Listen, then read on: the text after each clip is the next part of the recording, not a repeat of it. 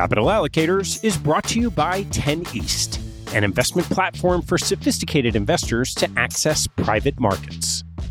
10 East brings benefits of having your own family office without the cost and headaches of doing so. It's founded and led by Michael LaFell, former Deputy Executive Managing Member of Davidson Kempner. Michael and his investment team offer members the opportunity to co-invest by offering at their discretion. Michael and his team source, diligence, and commit material personal capital to each investment. The opportunities shared on the 10 East platform offer exposure to private credit, real estate, niche venture and private equity, and other idiosyncratic investments that typically aren't available through traditional channels. The principals have over a decade track record of investing in these types of exposures across more than 350 transactions. Post-investment, the 10 East team conducts ongoing monitoring and reporting, just as you'd expect from an institutional investment organization. I've known Michael for about a decade, and after becoming impressed by the quality of 10 East offerings, its research process, and high-quality investment team, I became an advisor to the organization and investor in multiple offerings. You can learn more and join me as a member at 10east.co. That's the number 10, east.co. Capital Allocators is brought to you by SRS Acquiom. Since 2007, SRS Acquiom has been obsessed with a single purpose: to simplify the administration of M&A deals so that deal parties and their advisors can focus on bigger issues. SRS Acquiom was the pioneer in professional shareholder representation, digital M&A payments, and online stockholder solicitation, and they continue to raise bars and set industry standards.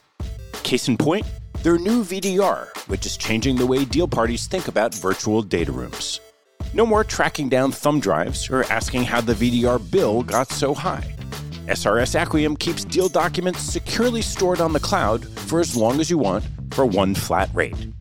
And working with SRS Acquiom means you get the simplicity and stability of a single best-in-class partner from the pitch book through the last dollar out. 50% of U.S. private equity firms and 40% of venture capital firms worldwide count on SRS Acquiom to optimize their deal process. To learn more about how SRS Acquiom is simply the smartest way to run a deal, head to srsacquiom.com. That's srsacquiom.com.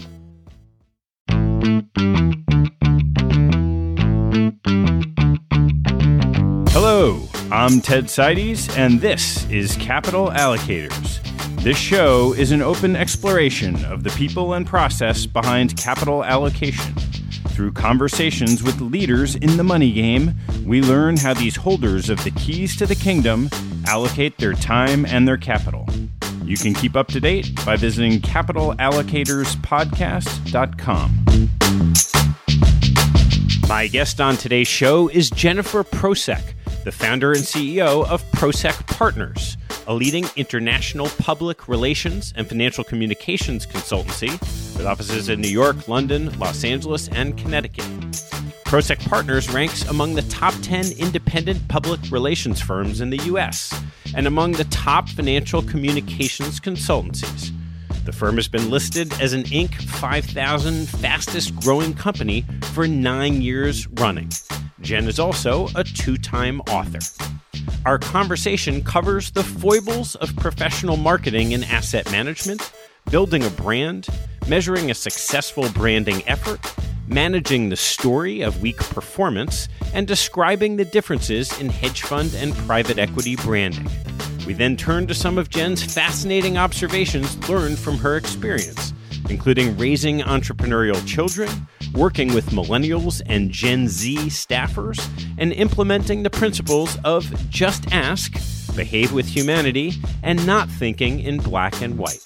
I want to thank Peter Taboris from Strong Point Wealth Advisors for sponsoring this episode and our podcast guest dinner series. The series brings together guests of the show for evenings of fascinating conversation and connection.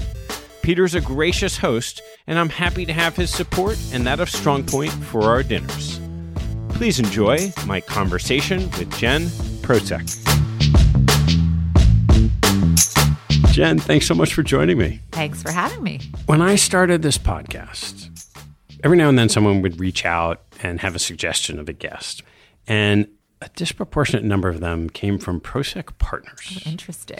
And I hadn't heard of Prosek, even though we knew each other. Yes. So why don't you start by saying what Prosek is, and then we'll circle back and tell your whole story. Great. So Prosek is a financial communications firm. So we work across the financial ecosystem with clients, many of them asset managers, but everyone in the ecosystem from fintech companies and retail banks all the way to institutional investors and hedge funds and everything in between. And the idea behind the business was that we believed 17 years ago that financial institutions would one day wake up and smell the marketing. And that took a while, but they actually have. Take me back to how you got to the point where you were forming this business. It's a very random story. So I was an English literature major, knowing in college that no one hires an English literature major. So I needed some internships. And I got lucky to completely happen upon an internship in public relations. And I realized that it was suited for me. But I graduated in a recession, and there were no jobs in public relations, no entry-level jobs. So I took a job in a profession that was not of my choosing, and I kind of waited around. I did some networking, and I ended up meeting a gentleman who was at GE Capital running corporate communications and hating it. And he told me that one day he was going to unplug and start a business. This was in Connecticut. He said, all these financial institutions are moving to Greenwich and Darien, whatever. And I think if we set up shop in their backyard, we could do something. I liked the idea. I liked him. I really had no interest in a startup. I really wanted to go work for a big company. But we kept in touch, and he eventually called me and said, you want to come to work? And that was the beginning of this. I was employee number one, and then was offered partnership and equity in this little tiny nothing firm way before anyone would offer that to a 20-something. So I ended up owning and running a firm at a very early age. Functionally, did you know anything about what you were doing? Not much more than my internship and what I was learning from my new mentor. And I would say 3 or 4 years into it, I knew I can't really run and build a firm, especially in the financial space, unless I really know what I'm doing. So I actually went to Columbia Business School to get my MBA in finance, because I figured if I have an MBA in finance, people will take me seriously in communications. And that actually did work. What'd you do after the MBA? Did you go back? So I thought very hard about not sticking with my business, my little crappy PR business. And I actually did the rounds at Goldman and DLJ at the time, and I got job offers in banking.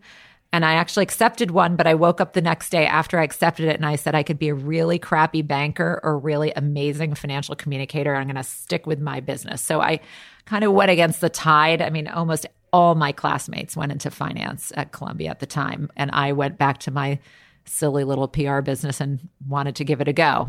But it wasn't called Prosek Partners back then. No. So what was the evolution of the business? The progression, it started as Jacobs Associates, which was my partner, Dan Jacobs. Then it became Jacobs and Prosek when I became an equity partner. And then it became Cubit Jacobs and Prosek because we partnered with a firm in London called Cubit. And then we rebranded Prosek when I bought my partner out and decided to start my own London office. What year was that? That was 10 years ago. Okay. Yeah.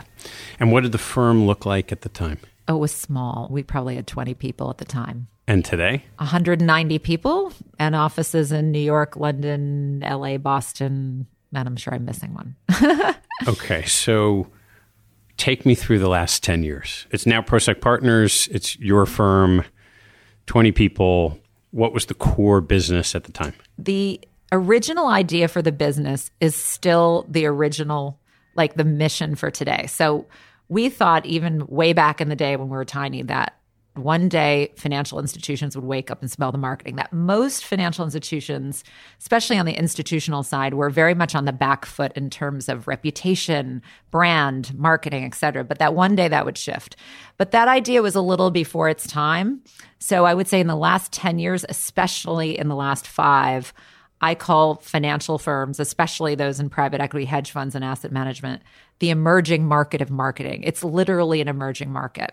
So we focus on 2 types of clients, either a large financial global institution like a Goldman, which I'm lucky enough to call a client, or a privately held company on the private equity hedge fund asset management side. And on the private side, that's the emerging market. Those are the sort of financial institutions that are just starting to market in a sophisticated manner for the first time. And that is an emerging market. So we are mining this emerging market while we're also working on the mature market.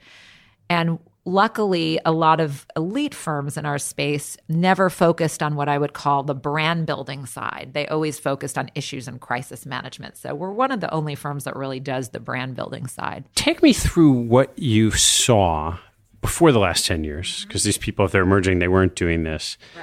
Right. In terms of what is marketing and how does it apply to these firms that have never really done it before? I just looked at consumer companies and what they've done their whole lives to acquire customers, to manage their reputation, to launch products, to activate the sales channels. And I said, oh my gosh, they do all this marketing, right? And I never understood why financial institutions didn't apply what clever consumer companies did to build their businesses. And there were a whole bunch of factors as to why. And there are a lot of factors as to what sort of activated that emerging market, right? One is the financial crisis. I think the financial crisis woke companies up to the first time that, wow, reputation matters and influencers matter, the media matters. Like we have to manage all these communities, not just be on the back foot. So a lot of things catalyzed that emerging market. But originally, the simple observation was just like, why does this odd group of companies in financial services not operate the way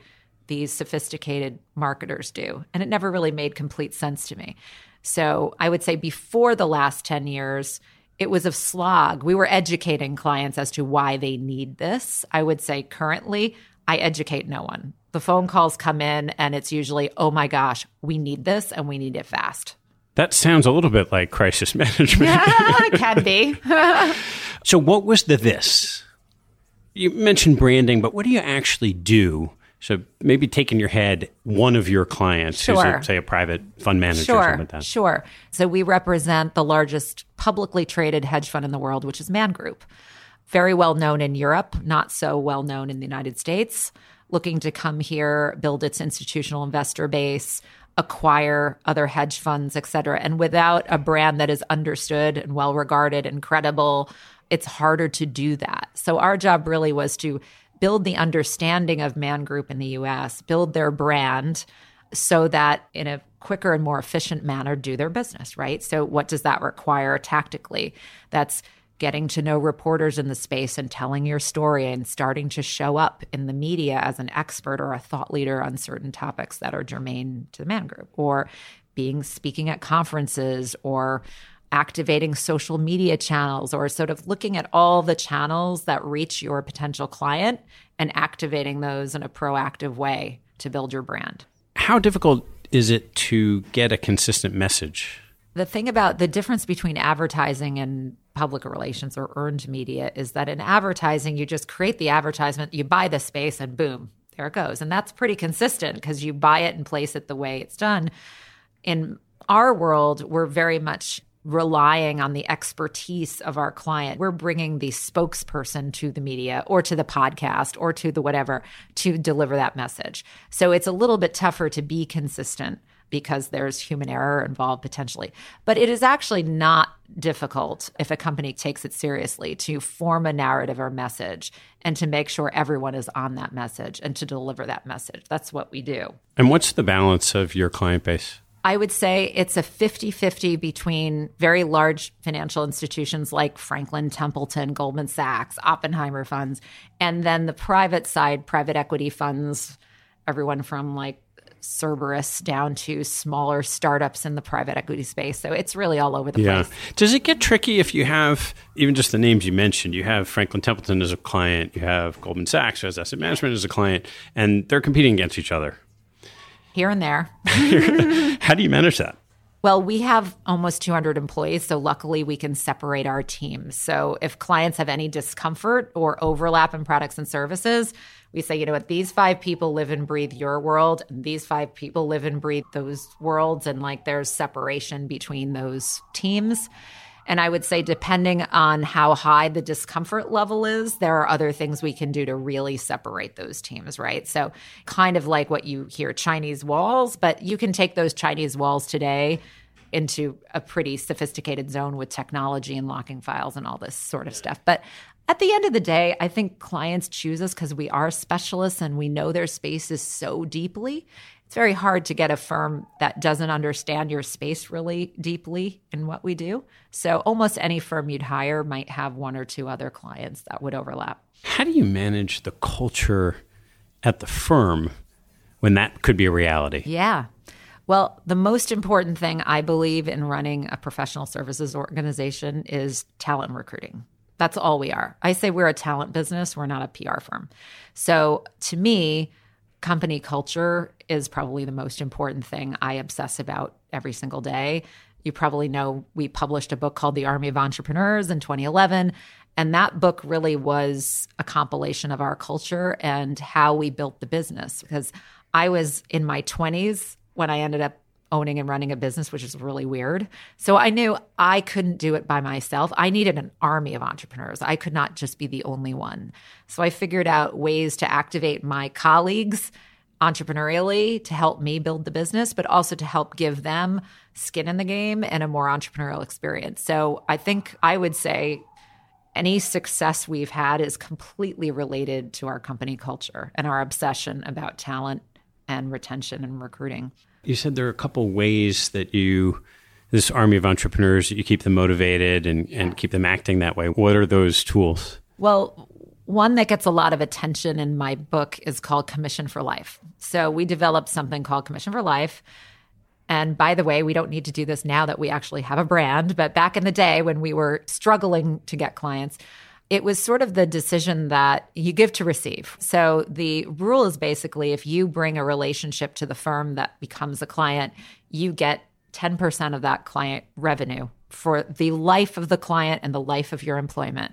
So people who have been here long periods of time, who've participated in Commission for Life, have 5 or 10 companies where they get a piece of the action over long, long periods of time. And that just creates a different culture where people know if I'm going to do something for the company, I'm going to get something out of it. And the people who are obviously receiving that commission are generally likely to keep watch over those clients and make sure they're happy, right? So there's sort of this natural mechanism to making sure clients are happy. And I would also say when you start gifting a commission for life, people start also understanding what I call the business of the business, right? If they don't get paid one month, they're like, wow, I didn't get my commission. And I'm like, let's talk about what collections are. You're going to help me collect from this client. And they understand how the business works like naturally. So it's been highly beneficial. That's just one little thing that we've done. Are there other good ones? Yeah, I guess we often talk about being a finder, minder, binder, grinder. Which people like that too. Which I think if you're good at any professional services business, you're probably doing all 4 of those things. So what are they? So finder is finding commercial opportunity for the business. Minder is being a great manager. Binder is being a great relationship person. And grinder is, we're all grinders, getting the work done. When you look at your client base, particularly this emerging market, is there a tipping point of asset size where managers start to say, hey, we need your help? I think practically speaking, because firms tend to be a certain size when they have budget to take it seriously, there is that practical reality. But we're seeing emerging startups take marketing seriously right out the gate. And they have a huge advantage even up against large firms because the large firms are sort of like retooling and getting there.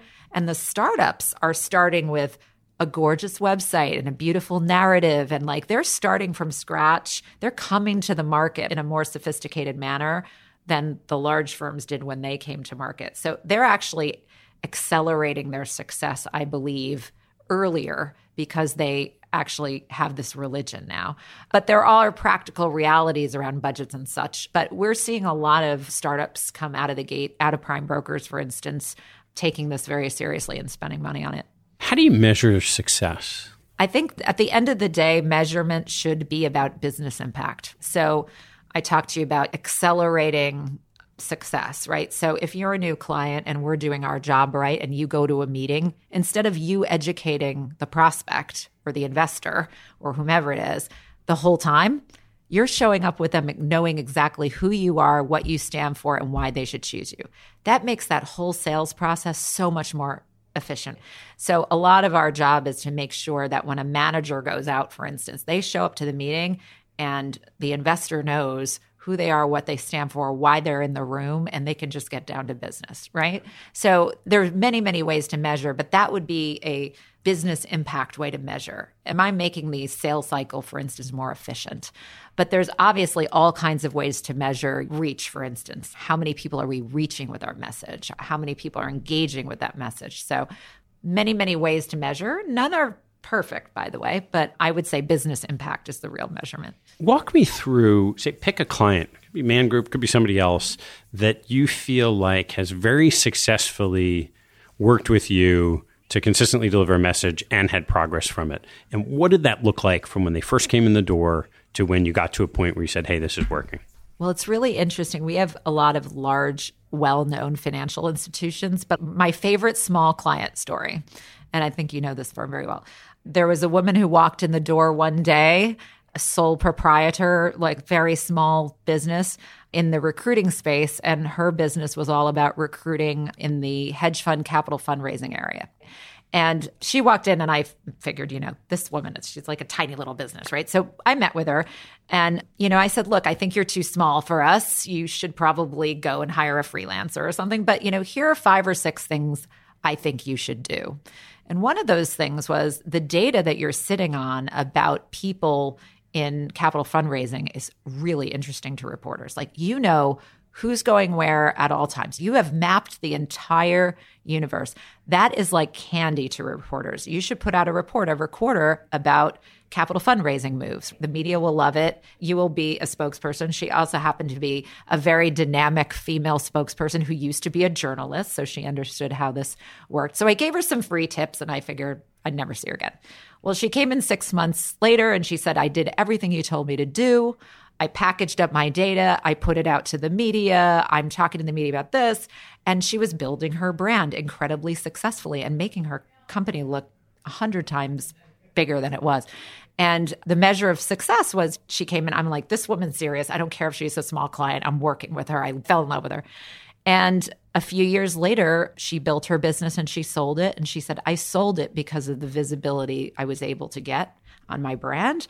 And I get clients today because they see my data out in the media and they call me when they need to hire a capital fundraiser, right? So very small client, Jensen Partners, but became incredibly successful in building her brand, which brought bottom line benefit to her. So I would say it's very easy to measure the impact when it's a small company because you're living and breathing with the founder. It's very hard when you're working for a large global financial institution and you can't feel the business impact. When you're pitching for a new client, what's the message that you tell them about those 3 things that Prospect is going to do great for them? Oh, okay. Well, I think one is brand protection, that it's just as important to protect your brand as to build it, and all the things that we would do to proactively put things in place to protect it. And what are those things? For instance, third parties. Who are the third parties who would say great things about you if something went wrong? What does your employee base feel about you? Your employees are usually the leakers. But I look at a client or potential client's Glassdoor page. I don't know if you've heard of that. And I can tell you what's going to happen based on the entries in that Glassdoor page. People like to poo-poo it and everybody hates it, but it can be an indicator. So I think there's a lot of brand protection things we would put in place. Relationships are brand protection. Having the right relationships with the right people so that when things go bad, you actually have a chance at talking your side of the story. And then I would say, and Prosec's going to build your brand, but we're going to think about it not just about the investors, but all your publics, right? Your employer brand, your internal communications, everything. Because I think everyone thinks only about the investor community. And of course, that's important.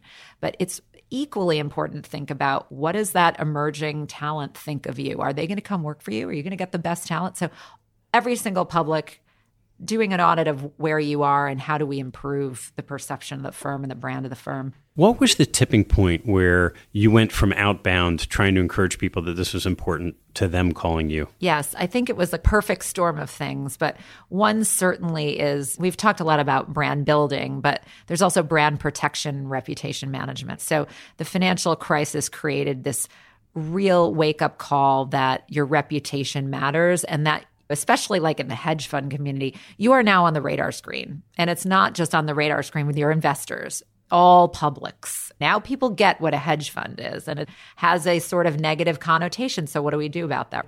I think waking up to that reputation matters. That started in the financial crisis. I think increased competition is another thing. I think all of a sudden people looked at firms like BlackRock and said, oh my gosh, BlackRock, they're amazing. Everyone wants to go to BlackRock. Everyone's talking about BlackRock. Well, why? BlackRock was probably one of the pioneers in sophisticated marketing in the asset management space. They didn't become BlackRock overnight. They've been marketing for 35, 40 years. And Larry Fink's been a thought leader for 25 years. So I think people think they turned on the marketing spigot overnight, but they were early, right? If you look at any of the early adopters in true marketing and thought leadership, a lot of them are the successful firms of today. The Vanguards, I mean, look at what Bogle did for Vanguard. He was a thought leader before people used the word thought leader. So I think that there was also all of a sudden this recognition that the world's getting more competitive, more difficult, more volatile, and I need a message that is distinctive and resonates. And if I am looked at as one of the same, if there's no competitive differentiator for my business and my brand, I'm going to have to work a lot harder to be successful. And that just started to become, I think, something people started to believe in the space. The examples you use, you tend to have in a Bogle and even a Larry Fink, you have a spokesman, AQR, probably a great example of Cliff Asness, right? Is it one person saying the message over and over, or is there a different way of doing it so that it's about the firm and not just one person's ability to speak? Let me tell you, you create as much of a problem as you solve by having a brand grow up around one person. And we are hired, especially in private equity and hedge funds, many times because the brand has grown up around one person and they create a succession issue, basically. So we do a lot of work with those kinds of firms, what I call building the bench strategy, making sure that there's a bench of talent that is showcased across the firm versus one person. So it is incredibly important if you have one strong founder or one strong spokesperson, which can be an amazing silver bullet, to be also having what I call a corporate program. And I feel like the AQRs and the Bridgewaters and the Blackstones have all been relatively successful having strong founders. Yes, there's a Steve Schwartzman brand, and he definitely built the Blackstone brand using that. But I think no one would say that Blackstone would not move on as an institution. So I always say I think they pulled it off from a brand perspective. And you can argue some of the others, have they really pulled it off yet? But I think they're on their way. I think the AQRs and the Bridgewater as a client, have done a very good job showcasing the institution as well. And that's a journey for all of these institutions. I think they have to be very careful about how they build their brands. Yeah. So the hedge fund world and the private equity world are clearly in two different places in the public eye right now, or even investors' eyes.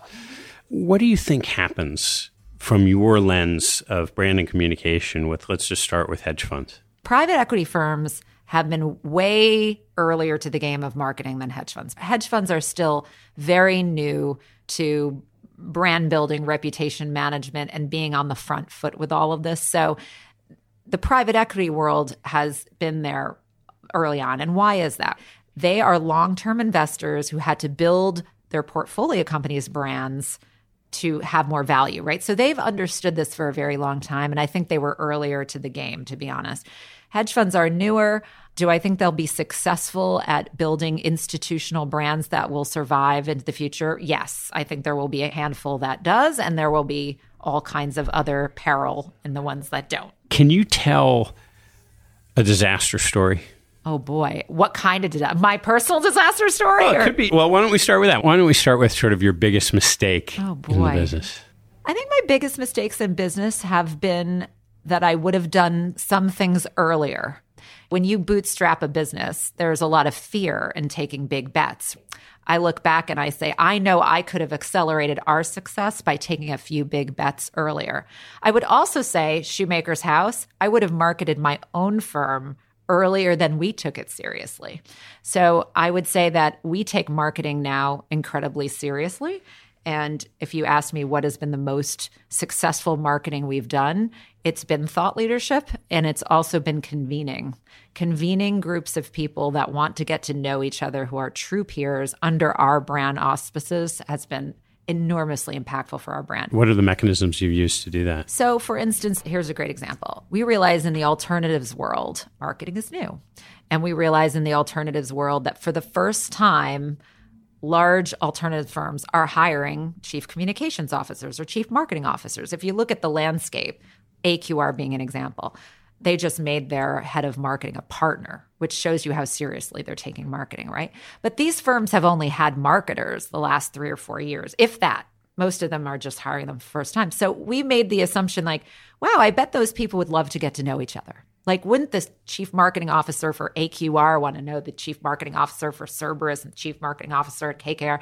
We'd throw gatherings for them to get to know each other because we know they want to trade information and become friends and have a peer network. So those sorts of things where you're gifting a peer network and you're gifting value to a community, that's how you get something in return, right? I always say sales is giving to receive. So those sorts of activities have been very powerful to brand building for us, but we only started to do these things in the last 5 years. So I even look at our own model and say, boy, we could have accelerated our own success if we marketed ourselves a little more aggressively early. I want to take a break in the action to tell you about NetSuite by Oracle, helping businesses accelerate growth and run better with a suite of ERP, financial, CRM, and e-commerce products. Here are 3 numbers for you to remember: 36,000, 25, and 1. 36,000 is the number of businesses that have been upgraded to NetSuite by Oracle. NetSuite turns 25 years old this year. That's 25 years helping businesses do more with less, close their books in days, and drive down costs. And 1, because your business is one of a kind. Get a customized solution for all your KPIs in one efficient system with one source of truth. Manage risk, get reliable forecasts, and improve margins. Everything you need, all in one place. Right now, download NetSuite's popular KPI checklist designed to give you consistently excellent performance, absolutely free at netsuite.com/allocators. That's netsuite.com/allocators to get your own KPI checklist. netsuite.com/allocators. And now, back to the show. And how about turning that onto your client base? Yeah. Where you've been doing this a long time. I imagine not every firm you've worked with has gone on to huge success. So what happened in the one example that sticks in your mind of, man, we should have been able to help and it just wasn't going to work? The reality is what we do, there's a lot of authenticity to it, meaning if a management team is going to make silly mistakes, no PR can get you out of that. And this kind of gets to the other side of our business, which is the crisis management and the issues management, right? So I always say sometimes that we are not just the communications council, but like the emotional intelligence council. So we had a client who called up on the weekend and said, we're going to make this announcement to all our partners that they're now going to be retitled to managing director.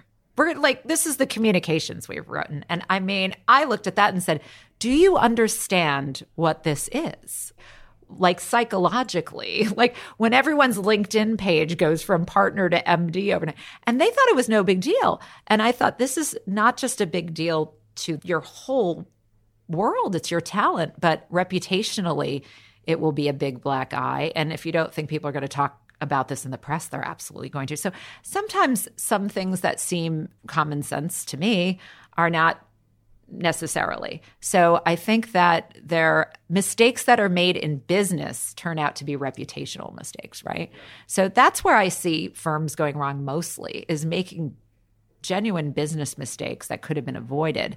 And those become big reputational errors. And as you know, once you've let a perception or a reputation calcify, very difficult to change that once it's happened. And what happened in that example? Did they roll it out or did you stop them from it? No, we stopped them.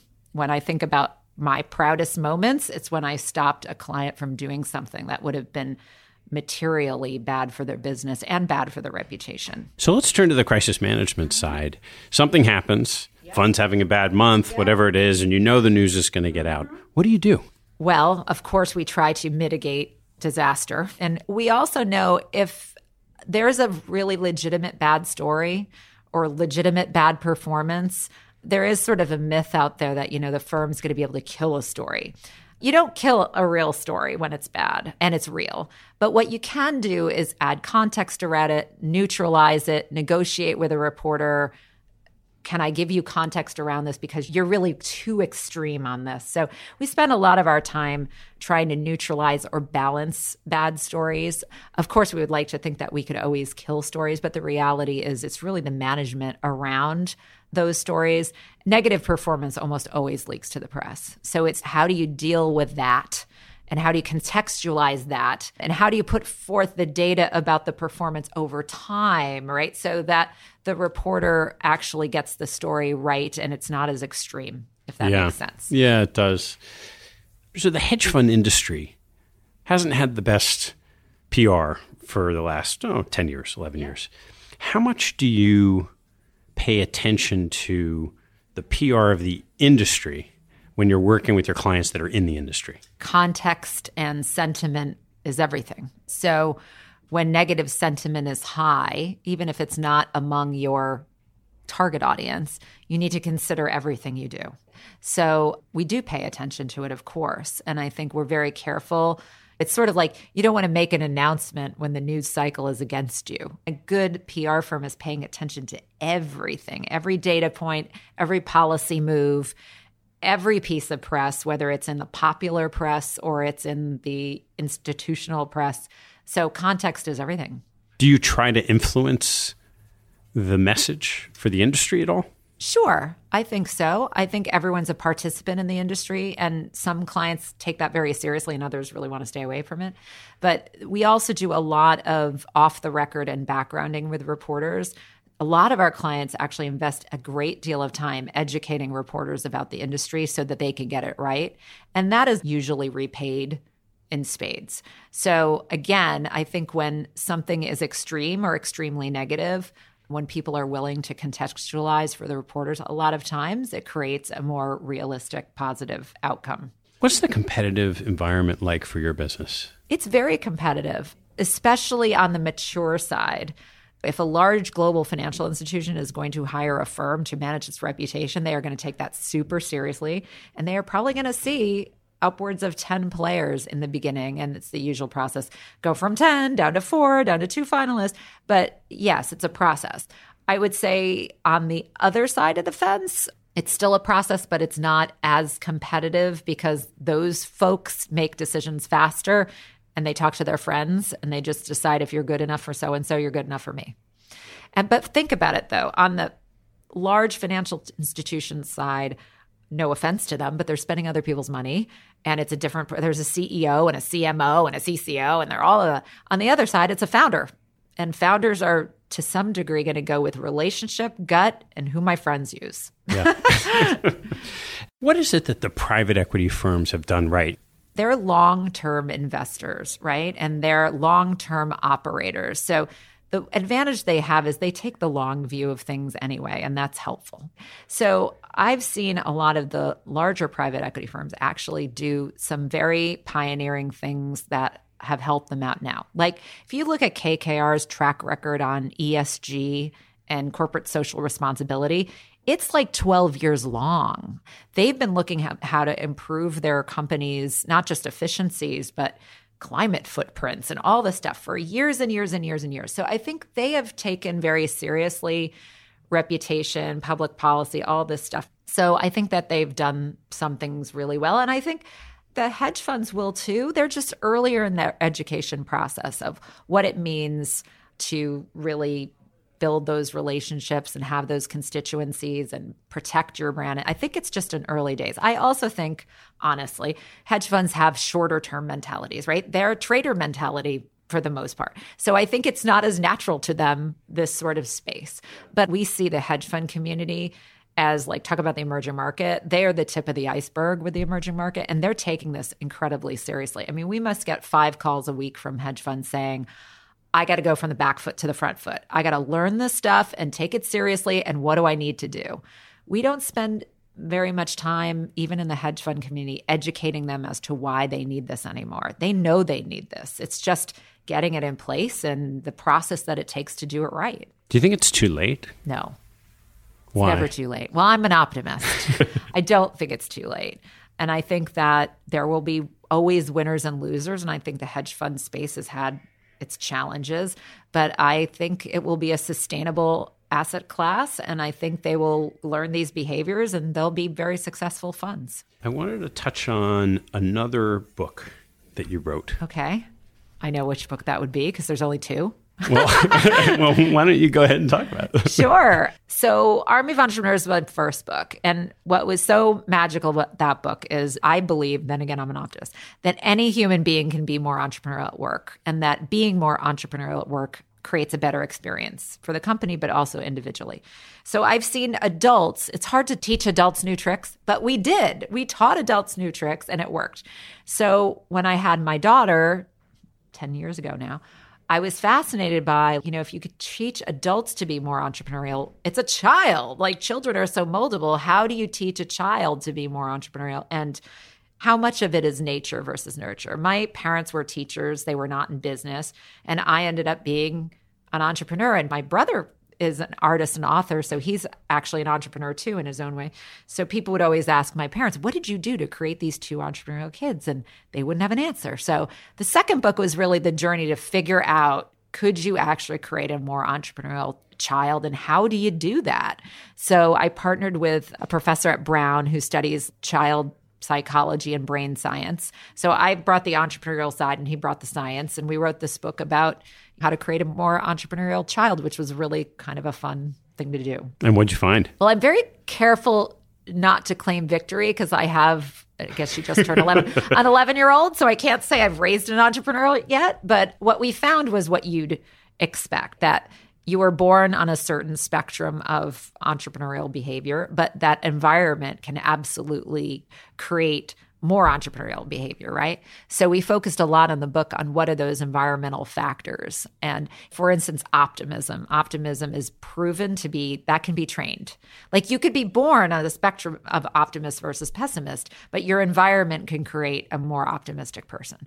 So there are certain traits that can be highly influenced. What are some of the other ones you can train? So optimism was definitely one. Resourcefulness was another. I mean, one thing I'll never, ever forget, when my daughter went to preschool, when we had the first meeting with the preschool teachers, they said to the parents, no offense, parents, but we're going to tell you, stop carrying your kids up the stairs and let them walk. Stop zipping their jackets and let them try it themselves. You realize as parents, we want to do everything for our kids. We don't even let them have the joy of trying and failing to zip up their jacket or tie their shoes or whatever. We're just doing it all for them. And it was like a magic moment for me where I realized, oh my gosh, I'm not letting my kid experiment enough and try and fail enough. So like little things, if you actually start focusing on your parenting behavior that way, you start really changing it because you're like, oh my gosh, I'm not letting her do X, Y, Z. So taking risk, calculated risk is really, really important. And I know we live in a scary world where we want to protect our children, but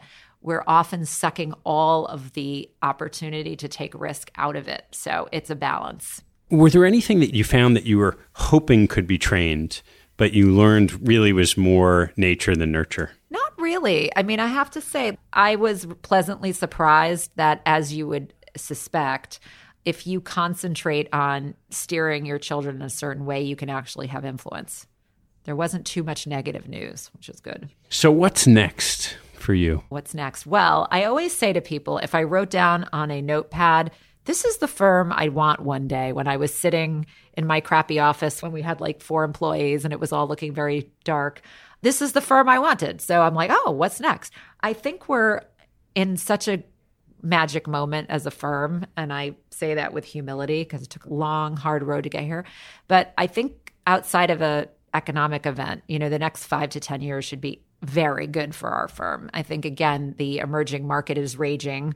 I think we have years before it becomes mature.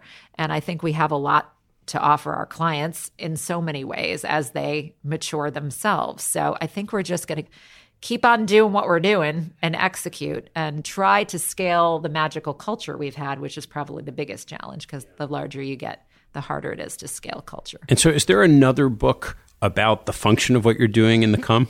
Well, interestingly enough, Army of Entrepreneurs was published in 2011. And I feel like, oh my God, that's so 2011. The world's changed, right? So I'm talking to HarperCollins about doing an updated book on Army of Entrepreneurs, the new generations, because the new generations have certainly changed the workplace completely. And when you run a firm like ours, you have 60% millennial and Gen Z population. So we've learned so much about how to motivate and retain that workforce that it just makes sense to update with all the special things in the first book, but all the new things that are to come. Gen Z just hit the workforce. So what have you learned about the millennials? Because I know people often struggle to manage millennials. So what's really interesting is, I'll talk about millennials, but so Gen Z is the newest workforce. They're like literally our most junior people. And they were raised predominantly by Gen X. So apparently the Gen Zs are going to be very gritty and tough and stick in their jobs because they were told not everyone gets a prize and you may not always win. And it's going to be a really interesting shift. The millennials, actually, I give them... are not that. Well, they're not that, but I give them a lot of credit. They have changed the game at work. And a lot of things that they wanted out of work and life are right. And I think that they generally are going to have more balance in their lives. I think they're going to not wake up as much as Gen X did, miserable in their 40s and 50s because they didn't pursue what they wanted to pursue. What they have really right is just their focus on meaning and purpose and what matters. And they're brave. They are so brave, meaning if they don't like what you stand for and it doesn't align with their beliefs, they just walk out. And they walk out with no safety net. They are brave. We were not that brave. So I give them credit for a lot of things, but they've definitely challenged us too, because millennials, unlike Gen Xers, we would stay at a job for 10 years happily. That's just not the way they're wired. So they've changed a lot of the workforce, but they've changed a lot for the good. I think a lot of people probably be excited to know that Gen Zs are flipping that switch a little bit. It's interesting. So I saw a presentation on Gen Z, and the thing that really resonated with me was like, millennials grew up on Harry Potter. Gen Z grew up on the Hunger Games. And they believe not only does only one person win, you might die in the process. So I thought that was really a big shift from whimsical to dystopian almost. Yeah. I want to turn to some closing questions. Before we do, if you had just one nugget of wisdom that you wanted to share with someone who's coming into the office, has a fund, wants to grow, wants to stabilize their client base, what would it be? Figure out your differentiated narrative. The thing that when you say it about your firm, people get excited or want to write something down. I think differentiation is the name of the game. I thought you were going to ask me overall in life, and I was going to say the two most important words I ever learned were just ask. And my original partner in business taught me the just ask. And one of the really cool things about not growing up in another environment with a lot of rules is like, that was the only rule I ever knew. So I've gone through my entire career saying, what's the downside? I'm just going to ask. And when you ask, and you ask the right way at the right time, I find about 70% of the time you get something. And it's amazing how few people actually ask. Asking for something or asking a question of something you don't know? Asking for something that you want. So one of my best examples, I went to the CEO roundtable discussion and I had this wonderful chat with this CEO of a major global engineering and architecture firm. And in my brain, I was saying, wow, I'd love to work with this company. I'd love to get a piece of business from this company. But, you don't do that. So we were leaving and trading cards and saying, it was so nice to meet you. And we walk out, we're on the street corner. We're just about to leave each other. And my just ask meter went off. And I said to him, I don't want to be grabby, but if you ever need a PR firm, I hope you'll call me. And he goes, oh my God, I'm so glad you said that. We're actually looking for a PR firm. He had chatted with me for 30 minutes. I figured what I was saying resonated with him. He knew what I was doing. But if I didn't ask on the street corner, he became a client for 8 years. If I didn't ask on the street corner, I wouldn't have gotten. I have another story, one of my favorite, with a really, really, really big, $25 billion hedge fund, been a client for 10 years. We gave the first pitch. They fell in love with us. They said, all right, you're going to get it. All you have to do is meet the founder. So we thought, we're like shoo-in. We should have done more homework. We met the founder. very intimidating man. And it wasn't a good meeting. It was terrible, in fact. And I'm like, oh, crap. We just blew it.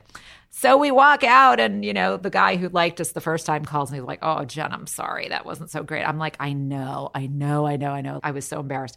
So we hang up the phone and then I called him back and I'm like, do you think you could get us another meeting with him? And the guy's like, I don't think so. And then he called me back. He's like, I got you another meeting with him. They almost respected the fact that I was like gritty. Like, I'm like, ask for another meeting. We had a great second meeting. We got the client 10 years later.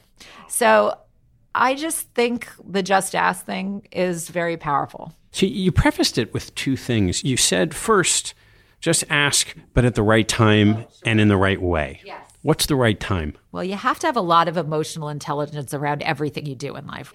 Well, the right time could be anything. Like you have to get the other person's vibe. Are they having a bad day that day? Are they distracted? Are they wet from walking out in the rain? Like everything you do in Just Ask has to be orchestrated around right place, right time. Or like yesterday, one of my clients was having a crisis and in my brain, he hasn't signed his contract yet and I really want it. Am I going to ask him for the contract when he's right in the middle of a do or die moment? No, I'm not. So I think it's like anything else. It's common sense. And what's the right way? I always say the right way is with humanity, meaning I think the reason in the story about the $25 billion hedge fund, they gave me a second chance is it kind of reminded them of them. There was humanity in it. I said, I really like you guys. I know we screwed it up and it would mean the world to me if you gave us another chance. You don't have to do it. I get it.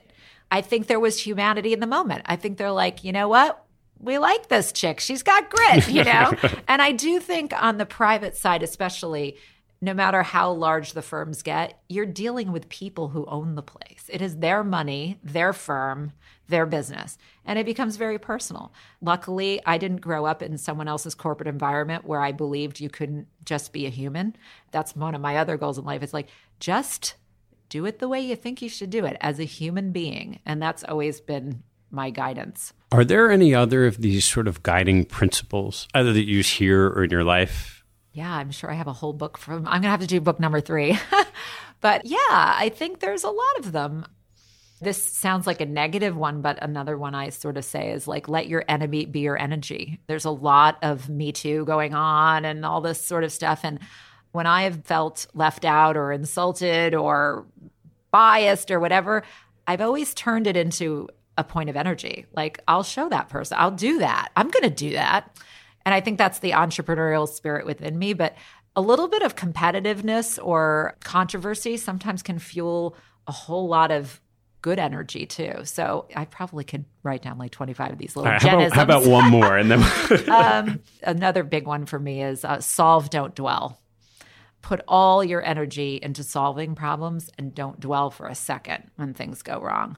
Because again, people put too much energy on the dwell and not enough on the solve. And I read this great book by Jim Collins once, and he talks about something called luck moments. And he says, every human being has pretty much the same portfolio of luck moments, good ones and bad ones. And the people who shoot the moon are the people who recognize when it's a luck moment, a good luck moment, and they focus and they max it out. They don't get distracted. They're like, this is the moment.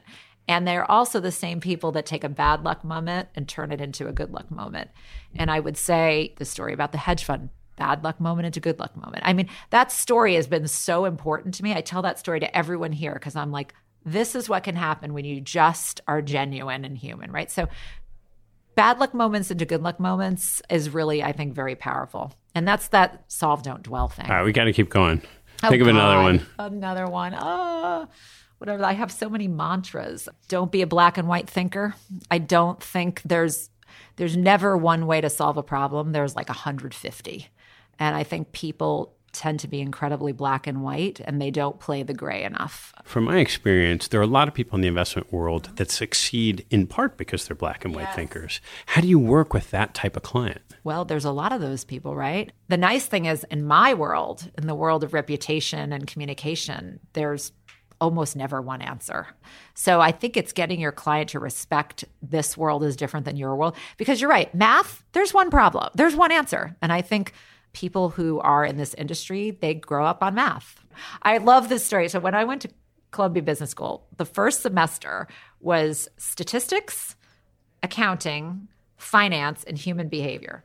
Of course, I'm freaking out about the first three. All my colleagues were freaking out about the human behavior class. I was like, what is up? I'm like, all right, my brain is wired completely differently. And it's not like they thought it was a stupid class. They were literally like afraid of it. So I'm like, all right, wiring is different.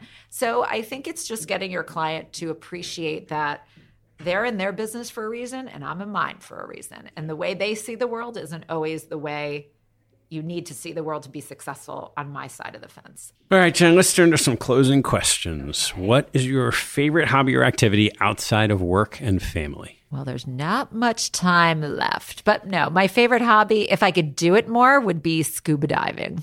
Nice. So you do some? I do. Yeah. I dive a couple times a year. What's your biggest pet peeve? My biggest pet peeve is, well, maybe two things. Even for myself, and it happened today with you. I hate being late, and I don't like people who are late. I guess that's a pet peeve. I think another pet peeve is people who say that can't happen. I don't like that. I always feel like maybe that can't happen that way, but what could we do instead? So I'm a getting to yes gal. So that's a pet peeve too. And I guess a third pet peeve, I'm first generation American, and I guess it was drilled into my head how much I should appreciate the opportunity that we have here, even with all the U.S.'s problems. So I think another pet peeve is people who don't appreciate what they were naturally afforded by being born in this country. What reading do you almost never miss? In my profession, you have to read voraciously. So I think my never misses list is the New York Times, the Wall Street Journal, The Economist, Vanity Fair, and The Atlantic. That gives me a really good mix. Yeah. That'll probably take care of it. Great. Yes. What teaching from your parents has most stayed with you? My parents actually ended up teaching me a lot without me realizing it, but upon later reflection. So my dad was a big naturalist, so he taught me to appreciate nature. He was also really into poetry, and I find that all the poems he drilled into my head have actually been oddly like these guiding lights. Do you have a favorite? I guess I have two. Well, I have a lot, but a couple that one is like sort of positive and one is sort of depressing. But I think the Robert Frost Road Less Traveled, and I feel like that's my business, right? I chose to go in the direction that no one else did, and that afforded me a lot. So I use that Frost poem a lot in my presentations. There's also this odd poem by Ella Wheeler Wilcox called Solitude. It's very depressing, but it has some real truths. And it sort of starts, I won't be able to recite the whole thing, but I can recite the first few lines. It was, laugh and the world laughs with you, weep and you weep alone. And it's really a poem that reminds you that the world wants to hang with an optimist, a bright light, someone with passion, someone with energy. And that as much as, of course, we should all support each other on our problems, no one wants to really hang with somebody who is always dour. And I would say I subscribe to that. How about your mom? So my parents spoke 6 languages each. When they didn't want us to understand what they're talking about, they just chose 3 or 4 languages to speak. So I think they taught me the importance of being open-minded, being worldly, respecting other cultures. And I think I look back on my parents, and the one thing I think about all the time, because we live in a snarky world, I don't think my parents said one negative thing about anyone behind their back the entire time I was growing up. And I really look at that as like a wow. I don't think I know anybody like that, including myself. That's fantastic. All right, last one. What life lesson have you learned that you wish you knew a lot earlier in life? To be honest with you, I think I got very lucky early in life. Like I said, it looked like a bad luck moment that I couldn't get the job of my dreams, that big firms weren't hiring in New York City, that I ended up working for this random guy in a crappy office, whatever. But like, look what a luck moment it actually ended up being. So I would say I had the privilege of learning a lot of things early that other people learn later because I didn't have a lot of rules around me. When you have a lot of rules around you, you actually start thinking those things are right. And I think that I learned early how to do things my way. But no, I know how lucky I've been. Are there life lessons you try to teach your younger people early in their careers? Oh, definitely. Some of them I mentioned. The solve, don't dwell, the don't be a black and white thinker, just ask, behave with humanity, all of those things for sure. And I definitely drill it into my daughter. Great. Jen, thanks so much. Thank you, Ted. Thanks for listening to this episode. I hope you found a nugget or two to take away and apply in your investing and your life. If you'd like what you heard, please tell a friend and maybe even write a review on iTunes. You'll help others discover the show, and I thank you for it. Have a good one, and see you next time.